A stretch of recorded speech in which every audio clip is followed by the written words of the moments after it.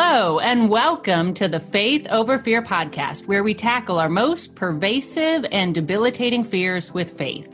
I'm your host, Jennifer Slattery, and I'm passionate about helping God's children live in freedom because life is much too short and we have way too much to do, too many hearts to heal and lives to change for any of us to live enslaved to fear.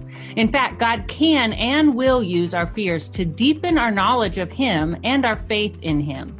We discussed this in episode 13, titled The Courage to Face Our Doubts. Our doubts reveal cracks in our faith and areas of misconception God wants to mortar with truth so that we can emerge from our period of wrestling and uncertainty stronger. He does that with us, and He does that with our kids too. As frightening as that can be for us mamas and dads and grandmas and grandpas to experience, I know this is an area of anxiety for many of us, an anxiety that can easily drive a wedge between us and our kids, which is why I brought on my guest today, Tom Hinders. Hi, Tom. Thank you for joining us.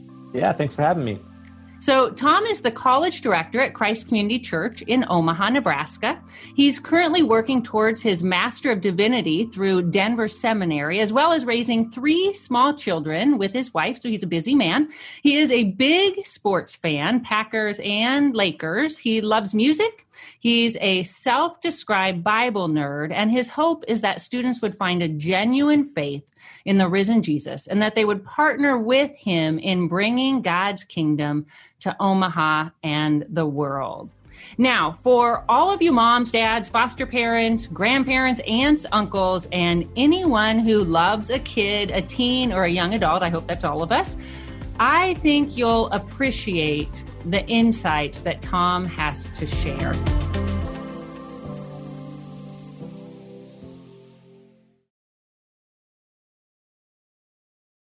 Tom, I'm sure you've encountered numerous adults who have experienced angst over their child's spirituality or lack of. Yeah. I mean, I worked largely with middle school and high school students up until more recently in college aged group. And yeah, it's very common because as you're growing up, we all are trying to figure out what it means to become our own adults and figure out what it is that we believe. And becoming an adult is a challenging process in a family unit. It's very, very common to experience that angst and just experience that even as someone in ministry who's seeing these kids grow up, have doubts and have challenges when you've invested a lot in their spiritual lives. So yeah, experienced it both in ministry and from parents. So I bet our kids are feeling that angst as well. I didn't think about that until just listening to you. Yes. Yeah. So it's there, especially I grew up without the internet, but especially now that they're all growing up with the internet, there's so much information that's accessible to them. All these opinions are being thrown at them as they enter into social media. And so there's a lot of angst amongst their own processing and growth in their faith is like, what is it that I actually believe? And can I trust what I've been taught growing up and all these sorts of things? So my daughter is 23. And so she doesn't mind if I share our interactions. But sometimes when we're talking, I get the sense that there is this underlying, I don't want to displease mom and dad, right? And I think that's probably pretty common. I mean, she's an independent woman and she's intelligent and investigative. But I think there's just this natural sense in children as they grow up, they need to be independent, right? And make faith their own, but then to keep that connection that they have with their parents. Yeah, I mean, we're designed to leave our parents. And so that is very much part of what's wired in us is to leave. It can be rocky. It can be very rocky. And some students, some kids, some young adults are more inclined to want to follow and honor their parents more than others. I'm the oldest, and so I very much have that ingrained in me. Whereas I'd say some of my younger siblings, maybe a little less, but they still want to honor mom and dad. But for sure. So what happens when we respond, like if they're going through their natural kind of wrestling period, which I think is very, very necessary if they're going to own their faith, right? What happens then when our fears come out through our words or our actions? Yeah, so I think the fear itself maybe isn't the thing, at least in my experience, that would have like a negative response because we're human. And I think our kids as they grow up, they understand that more often. And that's actually probably good for them to see that we're human, but it's what we allow that fear to do. So if we let that fear kind of control and cause us to grab a hold of maybe more control in that relationship, then they won't feel, or if we allow it to, manifest itself through sort of judgment or really harsh criticism, then we won't be safe anymore for them to be able to process that stuff as they become an adult. So they'll process and bring that stuff to someone else, or they'll just stuff it. Whereas if we're honest about, hey, honestly, like it's scary for me when, it feels like you're going a certain way, but I trust that you're, and that you're becoming an adult and you allow freedom in the relationship, that they don't have to look the exact way that you look in your life and faith, that you can maintain the relationship either way. That's probably going to be a longer standing, a more healthy sort of scenario. Craig Groeschel talks about this as leadership in a leadership sense, but he says people always want a leader who's real versus a leader who is right. I think in parenting, it's very similar. They'd rather have us be real with them more than always be right in front of them. And so that's what I'd say. It's like when that fear kind of manifests itself in kind of negative ways, like control, that's when it can be really hurtful, I think, to the relationship. Yeah. And I know for me, like I have to remember with my daughter, well, and when just people I interact with, that the relationship is my priority, right? And so holding, not that I don't want her to have a strong faith, but if I've lost that relationship, one, my heart would be broke, but then two, I'd lose influence as well. But I remember when my daughter, so she was about 17, and she is a scientist by nature. And so she has to circle around everything 500 times and kind of poke at it from every angle. That's how her brain works. And I would feel like in my brain, my role was to teach. And therefore I had to teach to everything. And so I thought that it was my responsibility to basically instruct her in every conversation.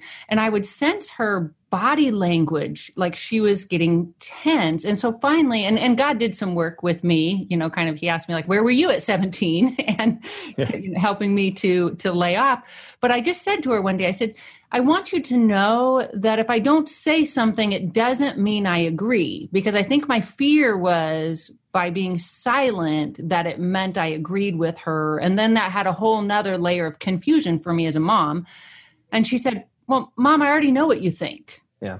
That gave me peace to lay off and to listen. Yeah. I mean, even I've experienced it even as a sibling, not even as a parent, but in relationship with, your siblings who maybe have different ways of living their lives or viewing the world, even though you grew up in the same household. And we wrestle with how do we have that relationship? And that's that sort of same thing, is that like we feel like the safest people in our family to my sister because we don't feel the need to like constantly tell her what it is that we think or believe or what we think is right, because she knows what it is that we think and believe. And so there's space and freedom to just listen and like love, because it's known, and there's some level of like make that being a reality in the way we live our lives. I mean, it still plays itself out, but yeah, very much so. Like a lot of times if you have that level of relationship, like you would with a sibling or with a child, they probably know what it is that you believe or what you think is right or wrong. It's not a secret. So for sure, allow yourself freedom to just care about them and love them in that way. Yeah. And I would say if it is a secret, that's probably a bigger problem than anything you're going to say. Yes. They don't know what you think or believe at all. They've grown up in your house. Yeah. That would be pretty rough. I wonder too, then, if we can, when we feel that fear response rise up, so like we feel our body becoming tense, or we feel like we have to give an answer kind of on the, really quick rebuttal, to hit pause and begin to investigate, okay, why am I feeling this way? What am I really afraid of? And I think sometimes parents are afraid, like my kids are going to walk away from the church forever. When you see that, 18 to 30-year-olds are the most absent demographic from the church. And so we've probably heard that statistic and experienced it when kids leave. And so yeah, we're afraid that, well, what if I don't do X, Y, and Z the right way, or train them all the exact right things, or give them all the exact right answers? They'll just peace out and leave the faith, leave the church. And yeah, and there's a realness to that fear, because we see it happen. My kids are very little, so it's not at that stage of like, let me control them to like follow Jesus, but like, let me control them to like be good little children. And we found that even that like is really difficult to like, you can't control my 5-year-old. I can barely control her. So, and that's not really my job, is to control her as much as it is to, Deuteronomy says, train them up, or Proverbs rather, but train them up in that, and then just trust that like God will be faithful to that. That follows through with our grown children as well. Yeah. And I think it comes down to like, I have to remind myself, I am not responsible for her salvation, nor do I really, I can train her, and I should train her, and I should model faith, and my life should point her to Jesus. But ultimately, only God can bring someone to salvation. Right. Well, and the interesting thing is, so you see, in Deuteronomy, when God is giving the Israelites the law, and there's that famous sort of passage, Deuteronomy 11, where he says that, fix these words of mine in your hearts and minds, tie them as symbols on your hands, bind them on your foreheads, and teach them to your children, taking them up when you sit at home, when you walk along the road, as you go. Like, the first thing is that like you would fix the words of God on your own heart, and then you would teach them to your children. But that's like the extent of the command, is like, teach them to your kids and trust them for yourself. But like what they do with it, yeah, we're not held accountable or responsible, or like they're going to ultimately be, God's going to draw them as he's drawn us. And there's just, again, it's just that trust and faith, like fix it on my own heart, walk in that way, and then teach my kids, and trust that God will work in their own heart, because his Spirit can be active in their heart as much as he is in mine. But that's really hard to do. It can be really hard to do because we maybe don't see it as quickly as we'd want, or in the way we'd want. But I always have to kind of go back to like fix God's words on my own heart first, and then teach them to my kids regularly, and just trust that God's going to honor his own words, that would be fruitful. So. And I was thinking too, when you think of the story of the prodigal, because I've heard from adults who are raising prodigals, or who have raised prodigals. And one thing I find interesting in that story, so for those who aren't familiar, it's a parable that Jesus told about a father who had 2 sons. One ran away with like his inheritance and in wild living, and the other stayed home and was faithful. And eventually the prodigal son, the one that ran away, he came back. But what I find really interesting in that parable, the analogy that Jesus is making is the father is God the Father, which is a perfect father. And yet the prodigal runs away. But then what I had heard on a radio talk show once, the man speaking said, when the father's son left, he let him go. Yeah. And I wouldn't be able to, I would be chasing my daughter down. Please come back, listen to this. And that's hard. Yeah. He didn't have to give him his inheritance early either, right? He could have been like, no, you got to wait till I die to get that. That's how that works. But yeah, he did. He just like gave it over to him and let him go.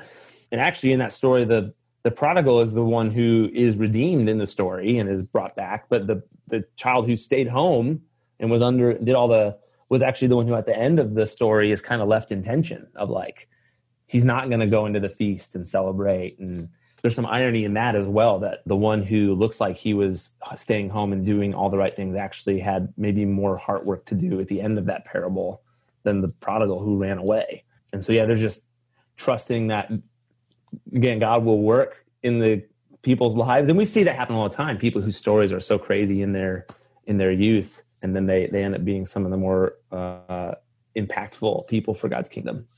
Mm-hmm. Well, and my listeners know too, I was actually homeless as a teenager. And so I can look at my life and I can see there's no doubt of light versus dark for me. And so I think sometimes when our kids, we hate to see them struggle. And I can't really relate, I can't relate to some of the struggles that some of the parents, and I'm not going to pretend to, that some of you parents are struggling with some really hard stuff. Maybe kids in drugs, and maybe you've done everything right, and you're praying, and you had them in Sunday school, and you did all the mommy me stuff or the father son stuff, and that's really, really hard. But I do believe that for some people, when it takes seeing the end of themselves before they're open to, okay, God, I need you for whatever reason. Yeah, I mean, I ask people their stories a lot, as a minister, as a pastor, that, hey, tell me about your faith journey. It's a very regular conversation. And for most people, whether they became, a quote unquote, they put their faith in Jesus and said the prayer when they were 4, and they were like, I didn't really know what that meant, or they didn't really have a moment of faith until they were older. Everyone's kind of turning point, whether it was I trusted Jesus, but I didn't really live my life for him in a meaningful way, or I put my faith in him for the first time, that came at somewhat of a crisis moment in almost everyone's story. I mean, that's just a pattern I've seen develop. And even in my own story, that was something that happened. And those crises look different, but it's usually like a person failed you, the church or a system failed you, or you became acutely aware of your own failure. And usually that's included in some way, shape, or form always. And so you're right. Like, I think there is something to be said about, like, we won't decide that we need to submit ourselves to Jesus oftentimes without something just like making us acutely aware of that. And that can be difficult because we don't want to see our kids go through that. Again, I'm in the little stage. So like my children always have Band-Aids on their knees all the time because they just trip and fall every day. And you go from that stage where they're little and you're trying to, like, every time they get hurt, you're like trying to keep that from happening in any way you can. Right. And we also have a 6-month-old. So we put gates up and you baby proof the house, but there's no like magic switch at some point when they like turn 14 and you're like, okay, now I don't care about them not being hurt anymore. So you just have to like kind of, but they need to in some way experience that on their own, because we all do. And so it's that like almost protectiveness that can become challenging to like let go in some way, that like they're going to need to have some level of a crisis, I think, for that. And we don't force that, but it just kind of happens for everyone. So let's talk about them being hurt. So my daughter had said something to me once. We were talking about something, and it was some differences that we had in our views on a certain thing. And I circled back later and I said, I just want to understand, because I was a little confused as to what she was talking about. I said, I would just want to understand, was your concern with this or was it this? And she paused and she said, it's not really about that truth. I mean, we use different words, but it's not really about that truth. I had just witnessed, and she explained as a scenario where someone she cared about was deeply hurt using that particular truth. And so I had just come along shortly after that experience, and I think she needed to get that out. And so I think maybe sometimes our kids aren't pushing against the truth so much as hurts they've seen or hurts they've experienced. Yeah, I remember very vividly a professor at my college at Grace, where I got my undergrad. He was our theology professor and was a very smart guy, but also was very just aware of emotional. He's also a counselor. And so there was that perfect blend. And I remember him saying that oftentimes when he would have conversations with people who left the faith in some way, shape, or form, which he had known a number of people in his life who had done that, and through counseling, that almost always at the root of that departure from faith, even though it was often veiled by some sort of theological or mental sort of reasoning why they couldn't believe this anymore or follow this anymore, that at the root of almost everyone's sort of departure was some sort of pain or hurt that they experienced at the hands of another Christian, a church organization, a church leader somewhere, that caused that to happen. And that kind of opened my eyes since then to just kind of observe for that same sort of pattern. And I've seen it sort of hold true as I've used it as a tool almost. People don't want you to dissect them oftentimes, like, let me try and figure out why you're really doing this. But I've still been able to kind of discern that same thing, that, yeah, we oftentimes will leave something not because there's a lot of great there's a lot of people way smarter than any of us that have decided there's enough evidence here to follow Jesus. Like, the things are true that are said in Scripture. And so for any of us to go like, well, I just can't, mentally ascend to that idea.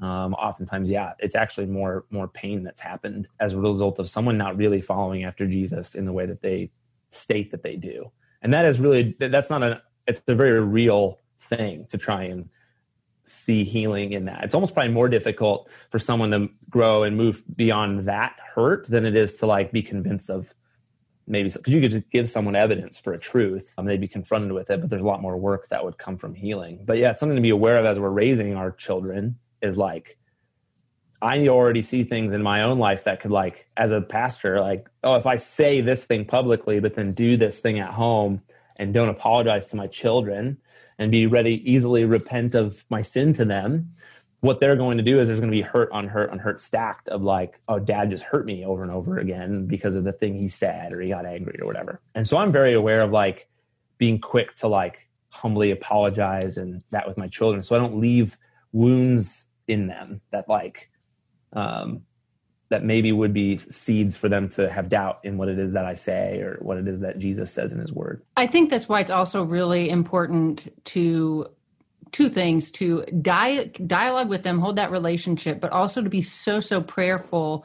So my daughter, when she was in about 5th grade, she had an actually pretty painful experience at a church camp that I thought we had addressed at the time, but it just carried with her. And then some things were said to her by a spiritual leader at that camp that was inappropriate and just not okay. And then she carried that, and then everything else kind of tagged on to that. You know how like when a lie is formed and then you see confirmation of that lie.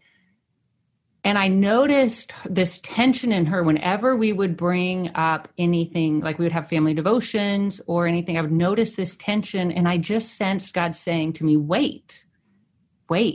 And then one day, it was about 1.5 years before she's to leave our home and go to college. And I sensed God saying to me, ask her how she feels about me. And I'm like, no, like she's going to say she doesn't believe in you. I don't want to know. I don't want to hear it. I don't know what I'd say. And by now she was like a physics, addict or whatever. And so I wouldn't know how to answer her.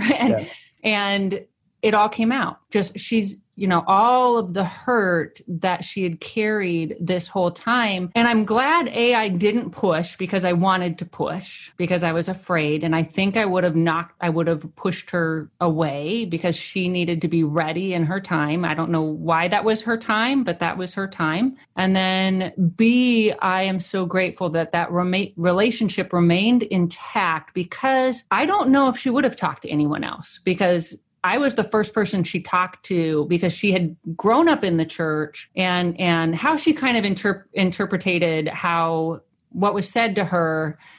She's not as emotionally driven as a lot of the evangelical community. And so she tied that in. And so every time she's not worshiping with arms raised in church and people are looking at her like, why aren't you moved? Why aren't you? And she was interpreting everything back to what was said to her. It's not working for you. You're not doing it right. You're not okay. And she finally came up, Mom, what's wrong with me? Christianity isn't working for me. I don't see God in music. I see him in math. And I'm like, okay, Isaac Newton, like that's totally fine. And we were able to dialogue, but again, it goes back to that relationship. Yeah. You had created a space where she could share that with you. And I think you mentioned like there was a fear earlier that maybe she would not respond in a way that you were like, oh, I would hope she would respond. I'm afraid of what I think I know would be true. And so you don't have to like do the work to prepare your own heart to go like, all right, God, let me respond in a way that she knows she can open up to me about this. And yeah, you experienced then that she was, and that's powerful. It's a powerful story to be able to walk through that with your own kids, because a lot of people's stories don't echo that way. They don't go that way because it doesn't feel safe to share that with your parents, and especially when they feel other or different than the church community and faith community that they've grown up in. It can feel like this is the only way that I can follow Jesus or whatever, is by looking the same way as everyone else. And so that you're able to walk through that. I mean, that's a pretty powerful testimony to creating a positive space for that to happen, and just, waiting for an appropriate time at the Spirit's leading to bring it up. And I think that's an important piece, is like trusting God's Spirit in guiding us through that, because every person and child is different and needs different space. And maybe our hearts are also maybe not in the right spot either, right? To ask a certain question or to receive. We might know we would respond poorly in a certain way or a certain time. So being sensitive and mindful of all those things, I think are key factors to that going well. So. Well, the one thing I thought in that moment, it was like another split second, was that my not knowing wouldn't change anything. It would just remove me from the conversation. And I didn't want I didn't want that. So one last thing I would like to touch on that I think is so, so important is being plugged into a faith community and having our kids plugged into a faith community. Yeah. Well, obviously it's important. I grew up in the church, grew up in a faith community. I went to all the church things. Actually in high school, I was going to church like 4 or 5 times a week. So it's part of my story. It became like the church and church activities became like the way that I followed Jesus, and the rest of my life was kind of like not a prodigal life, but kind of just separate from following after Jesus. And then doing student ministry and now being college pastor, seeing that community just is pivotal, because and not just a community where they come and just go through the motions of a program together, because that's great, and that definitely has value. But like finding an actual community where they can be real and vulnerable is the thing that we've tried really hard always to create space for. Because if they, as much as parents are and adults are key contributing disciple makers to our children at every stage, like the peer factor is also a significant one, where they can be open and honest with their peers about things that they're going through and experiencing and processing their own faith as they mature is an important piece of that. And we've seen just powerful, even our fall retreat that we just had a couple of weeks ago, just seeing that powerful move of God's Spirit when a bunch of people sort of in that same peer group are willing to be vulnerable with each other about their struggles, their challenges, their doubts, and being accepted by your peers. I think now they did this whole thing about, there was a study done not that long ago where it was 40, 50 years ago when they kind of asked and polled students, young people, who they trusted or whose opinion mattered the most to them. It was like teachers, pastors, parents, and then a couple other, friends, and then something else. And now they did another poll not that long ago, and the number one opinion that matters to kids is their friends' opinions on things. And so, and I don't even think pastors are on the list anymore on like the top 5. So it's just that idea of if they're in a community of other people, of other students who have parents and families where they're all trying to seek and figure out and follow after Jesus, as imperfectly as that is together, that there's real value in that, especially when they can be vulnerable and share those sorts of things. Yeah. And I think too, our kids may not ask us the questions because they may be afraid we're going to be upset or whatever. And so if they can have another adult who's somewhat removed, but who also is strong in their faith, maybe somebody in our small group or in our kids' small group, a parent of their friends, that can give them just that one more space. Like if they're more comfortable, that was one thing my daughter had said to me that year. She said, "Mom, I'm more comfortable around my classmates." She had, she's in engineering and math and science. And because they had these conversations that she felt were allowed. And so she needed to have a space where she can have conversations. Yeah. And there's something about I'm not a psychologist or I just observe life as I get older and from my own life, but just family dynamic, when you're really close with just family dynamics can be really loaded too. Sometimes you just feel like if I bring it and with your spouse too, right? It can feel more difficult to broach certain topics with your spouse than with just like your bros that you're, because that that it's not as loaded of a conversation. It's not like if I bring this up, there's as much risk that maybe this relationship might crack or be hurt. And we need to do the work then as parents to that's what we talked about, that whole fear is creating. When I see families where they do have open lines of communication with each other, just how powerful that is, because there isn't a fear that that's going to happen, whether it's real or not. There isn't a fear of if I do X, Y, and Z, or if I bring this up, that my parents would be so mad at me or my siblings would be so mad at me that it would really damage the relationship. But yeah, it's valuable and vital, and it's part of growing up.